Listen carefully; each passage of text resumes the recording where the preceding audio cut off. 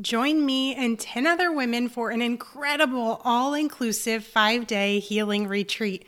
This retreat was made for you if you want to be surrounded by loving, non-judgmental women and be guided to overcome your triggers and your insecurities so that you can fully step into your potential. Don't just take it from me. One attendee said that the retreat was more powerful for her than the last 10 years of therapy. Yes, you heard that right, 10 years. Now, I've just opened the doors to the priority list, and when you join the list, you will be the first to know when the doors open to sign up for Bravecation. Go ahead and click the link in the show notes to be added today.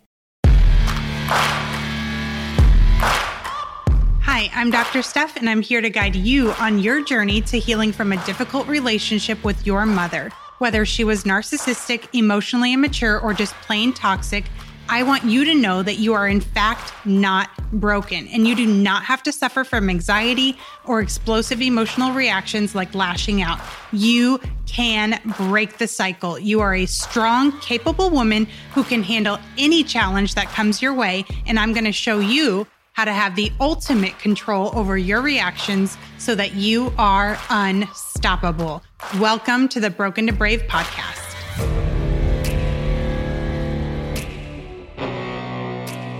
Welcome back. I am going to dive into one of the biggest things that gets in the way of communicating effectively, and it actually causes more arguments and arguments that last longer and are more intense, that could have otherwise been avoided. But before we get into that, I just want to give you a little life update.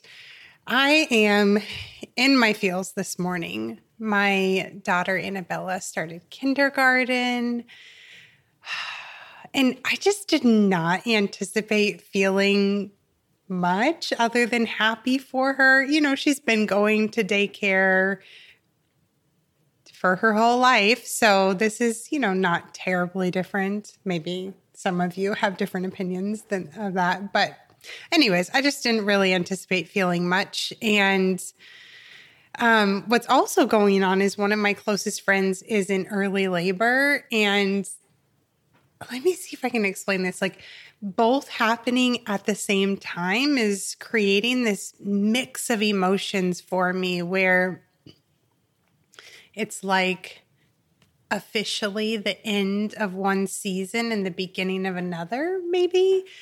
Because I think I'm finally coming to terms with we're not going to have a third baby and I won't be pregnant again. So I'm like witnessing this pregnancy and about to go through labor. And I'm like, oh my gosh, I'm not going to experience that ever again. I personally love pregnancy. I'm obsessed with it.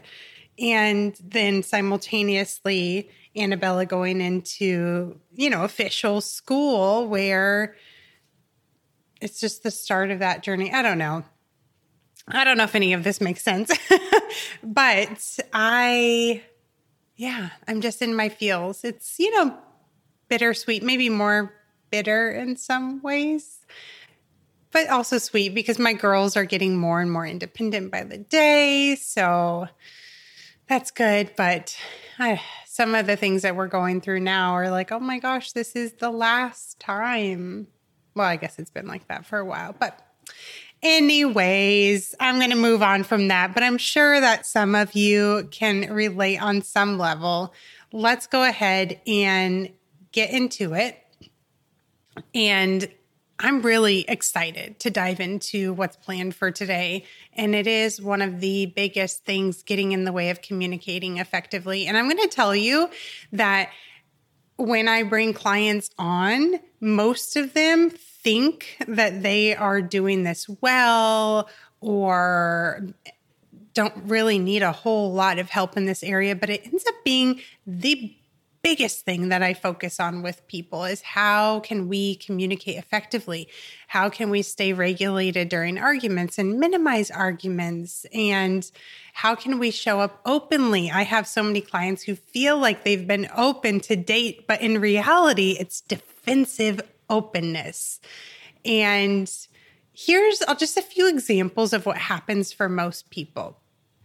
There is no formal education or training on how to communicate effectively, how to have tough conversations. So we simply just pick up on what people around us do, right? Yeah. And if you pause and you think about that, have you ever learned how to communicate effectively? Like, is that something that you learned how to do in school? Is that something where your family actively taught you how? Probably not. And I'm curious if there's anybody listening who's like, oh, yeah, I'd love to hear from you, because I haven't heard anybody say yes to that question personally.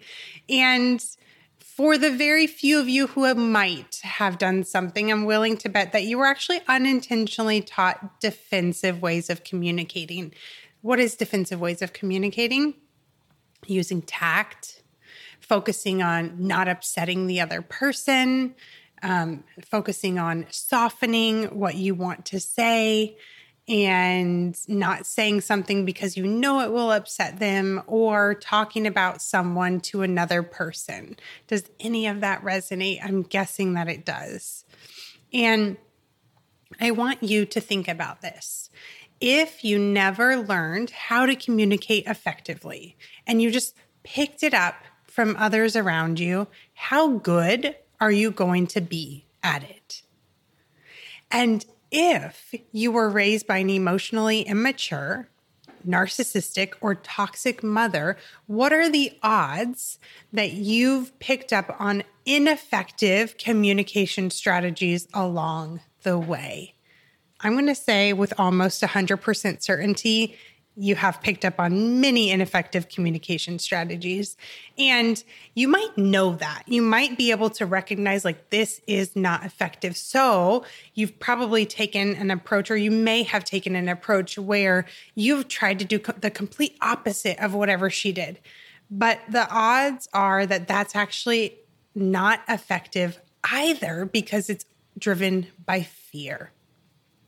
Now, I want you just to think about the number of conversations that you have in a given day. And how much time, energy, and effort are you wasting every single day, every single week, every single month by not being able to handle those hard conversations or arguments like a boss, honestly? Probably a lot of wasted time, energy, and effort. And then how much time, energy, and effort are you wasting ruminating about the conversation or the argument afterwards? Stuck, kind of just rehashing it over and over in your mind. And what would it mean to you to have mastered these skills? How much time, how much energy, how much effort, how much emotional drain would it save you? A whole heck of a lot is my guess. That's been the case for me, because I'm going to tell you, I historically have been an awful communicator. I would get so defensive, so critical, so angry. I would walk away from conversations not understanding why I was upset. And what a gift it has been to understand why those reactions were popping up, how to reduce how often that happens, how to bounce back quickly, and having clarity around where the strong reactions were coming from. Because as it turns out, when you have clarity about the root cause, what is causing those big reactions, and I say big, but it could be shutting down. That's a big reaction. It's not like a outwardly, but it's a strong, reaction. So understanding the root cause of that gives you the opportunity to solve that issue and to overcome it. Otherwise, you're just addressing symptoms, which are really like putting a Band-Aid on a canoe that has a hole in it. It's really only going to do good for so long. It's going to sink. Okay, so let's talk about what happens if you never learned how to communicate, or if you have just been following what your family did, or following societal guidance, or maybe following what you were told to do at work. You likely have experienced one or more of the following. You sugarcoat what you actually want to say, and the full point doesn't get communicated. You might feel a tightness in your throat or your chest when you hold back your opinion. You might consider yourself very open, but you've gotten feedback from others like this, where they have said, you're too open, or, oh, you say it like it is, or you're too blunt, or you need to soften what you're saying, or you're too harsh. Another thing that could have happened for you is maybe you withdraw into deadly silence and essentially shut down. So as you think about those 4 that I just listed, sugarcoating, tightness in your throat or your chest, being told that you're too open or you say it like it is, and withdrawing, have you done one or more of those? Most individuals that I come across have done all 4 of these at some point or another. And that's been true for me too. So what do all 4 of those have in common? Well, this is actually approaching conversations from defensiveness. And before you say, I'm not defensive, if you are human, you are defensive. So I'm assuming I'm talking to all humans right now, not any aliens out there. If you are human, you are defensive. And okay, so if you've approached conversations this way, it's stemming from defensiveness, which stems from what? Fear. And if you heard me say fear and you had immediate pushback and you're like, I'm not afraid, I encourage you to consider that this may be the truth, and rejecting it is only going to keep you stuck. But if you sit here with me, stay with me, listen thoroughly, you might be surprised what you can discover. So let's dive a little bit more into what I mean by defensiveness. To put it simply, it is an ineffective coping mechanism that happens automatically to protect you from not the other person. It happens to protect you from feeling inadequate. So you are essentially protecting yourself from yourself. So for instance, you may choose to sugarcoat because you believe that someone won't like you. But it's not really that they won't like you. It's that if they don't like you, you will feel inadequate, or that you feel unlikable. You feel that that is true. So, like I said, all humans are defensive, and I didn't say this part, doing the inner work is what allows you to drastically reduce your defensiveness and bounce back quickly so that you can show up as your authentic self. Now, I want to make just a little note here. If I rewind back 12 years ago, and someone would have said this to me, okay, you just need to do inner work to reduce your defensiveness so that you can bounce back quickly and so that you can show up as your authentic self. I didn't know who my authentic self was. I thought my defense mechanisms were me. I thought when I got angry and when I got high anxiety and when I lashed out and when I, made harsh comments or when I shut down, I thought that's who I am. And I just want you to know, if that resonates with you, I was wrong and you are wrong. That is not who you are. That is just the way that you have learned to cope with the world, and you can break that with relative ease. All you need to know is the tools. So how do we reduce your defensiveness so that you can actually see who you really are? There's 3 phases, 3 processes to practice. And I've mentioned these on a previous episode, but I'll just reiterate here. It's analyze data, activate choice, and absolute acceptance. Those are the 3 phases to really do this inner work so that you can show up as your best authentic self. And next week, I'm going to go into a little bit more details about each of those phases. So here's what you need to know today. I feel like maybe I've said a lot, and I'm hoping that I'm not overwhelming you. If you have questions, please just send me a message, send me a DM. Okay, so here's what you need to know today. Within those 3 phases that I mentioned, there are 7 principles to master so that you can handle arguments like a boss, so that you are conserving all that time, energy, and effort and emotional bandwidth, and you're not wasting it on all of these conversations. I'm going to give you my favorite right now because it's something that I personally struggled with, and it's something that the vast majority of my clients also struggle with. And when you apply this principle, you will be able to see results rather quickly in your arguments. And you may begin to notice reduced intensity and length. So, what is one of those principles? Set aside proving that you are right. Yes, set aside proving that you're right. And if your immediate thought is, that's not how I show up, then I encourage you to ask a loved one who's going to be honest with you. Just go ask somebody who you love, who loves you, who's going to be honest with you if they've seen that quality or characteristic in you. And let's say when you heard me say, set aside proving that you're right, you're like, but I am right. Okay, well, just all the more reason that this is important work for you to do. When you focus on proving that you're right, it is a sign of defensiveness. Unconsciously, what's happening?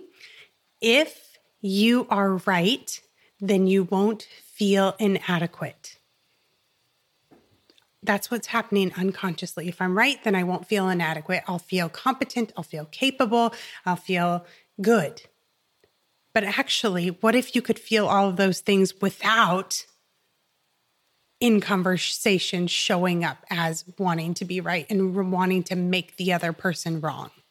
It can be so easy to get caught up in a cycle where you're trying to prove yourself right and really make the other person wrong. Sometimes it looks like endless explaining. Sometimes it looks like criticizing the other individual. Sometimes it looks like intellectualizing the situation. So you're kind of like sharing all the facts and maybe in a condescending way putting the other person down. In some ways that the condescending piece isn't there.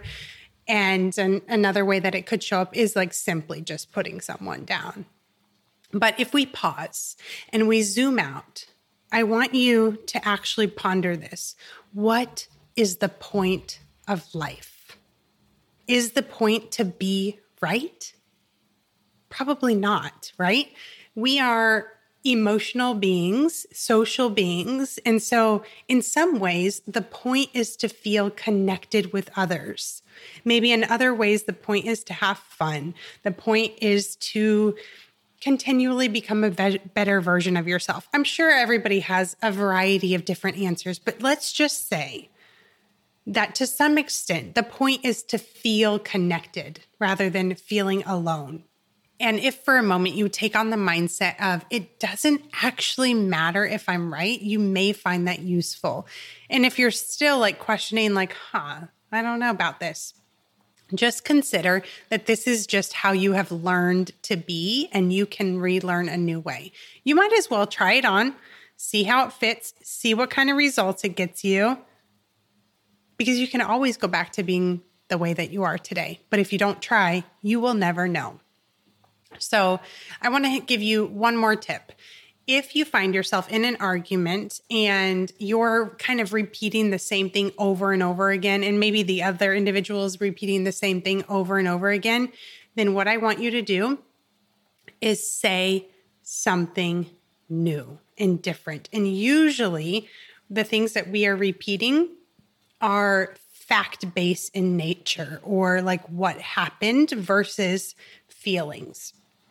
So what you could do when you say something new is incorporate more feelings, even if it's, I don't feel heard, just to break that cycle rather than trying to prove what you're saying and your standpoint is right. Okay, again, this is just one of the 7 principles you need to master to handle arguments like a boss. And I know I gave you a lot of information today. I don't want to overwhelm you with everything in one setting. So I encourage you, take this tool, apply it, and do me a favor, implement it immediately, and then send me a DM and let me know how it went using this principle. And when you do, when I hear from you, I will give you the next steps. So again, let me know if you have any questions. I'll keep an eye out for your messages in my Instagram inbox, and I will see you next Tuesday. Thank you for listening today. If you're ready to heal so that triggering situations no longer control you and so that you can feel empowered, brave, and thrive in any situation, DM me the word brave on Instagram and I'll send you a training where you will learn 3 of the most common mistakes driven women are making that are keeping them stuck in negative emotions and what you can do instead.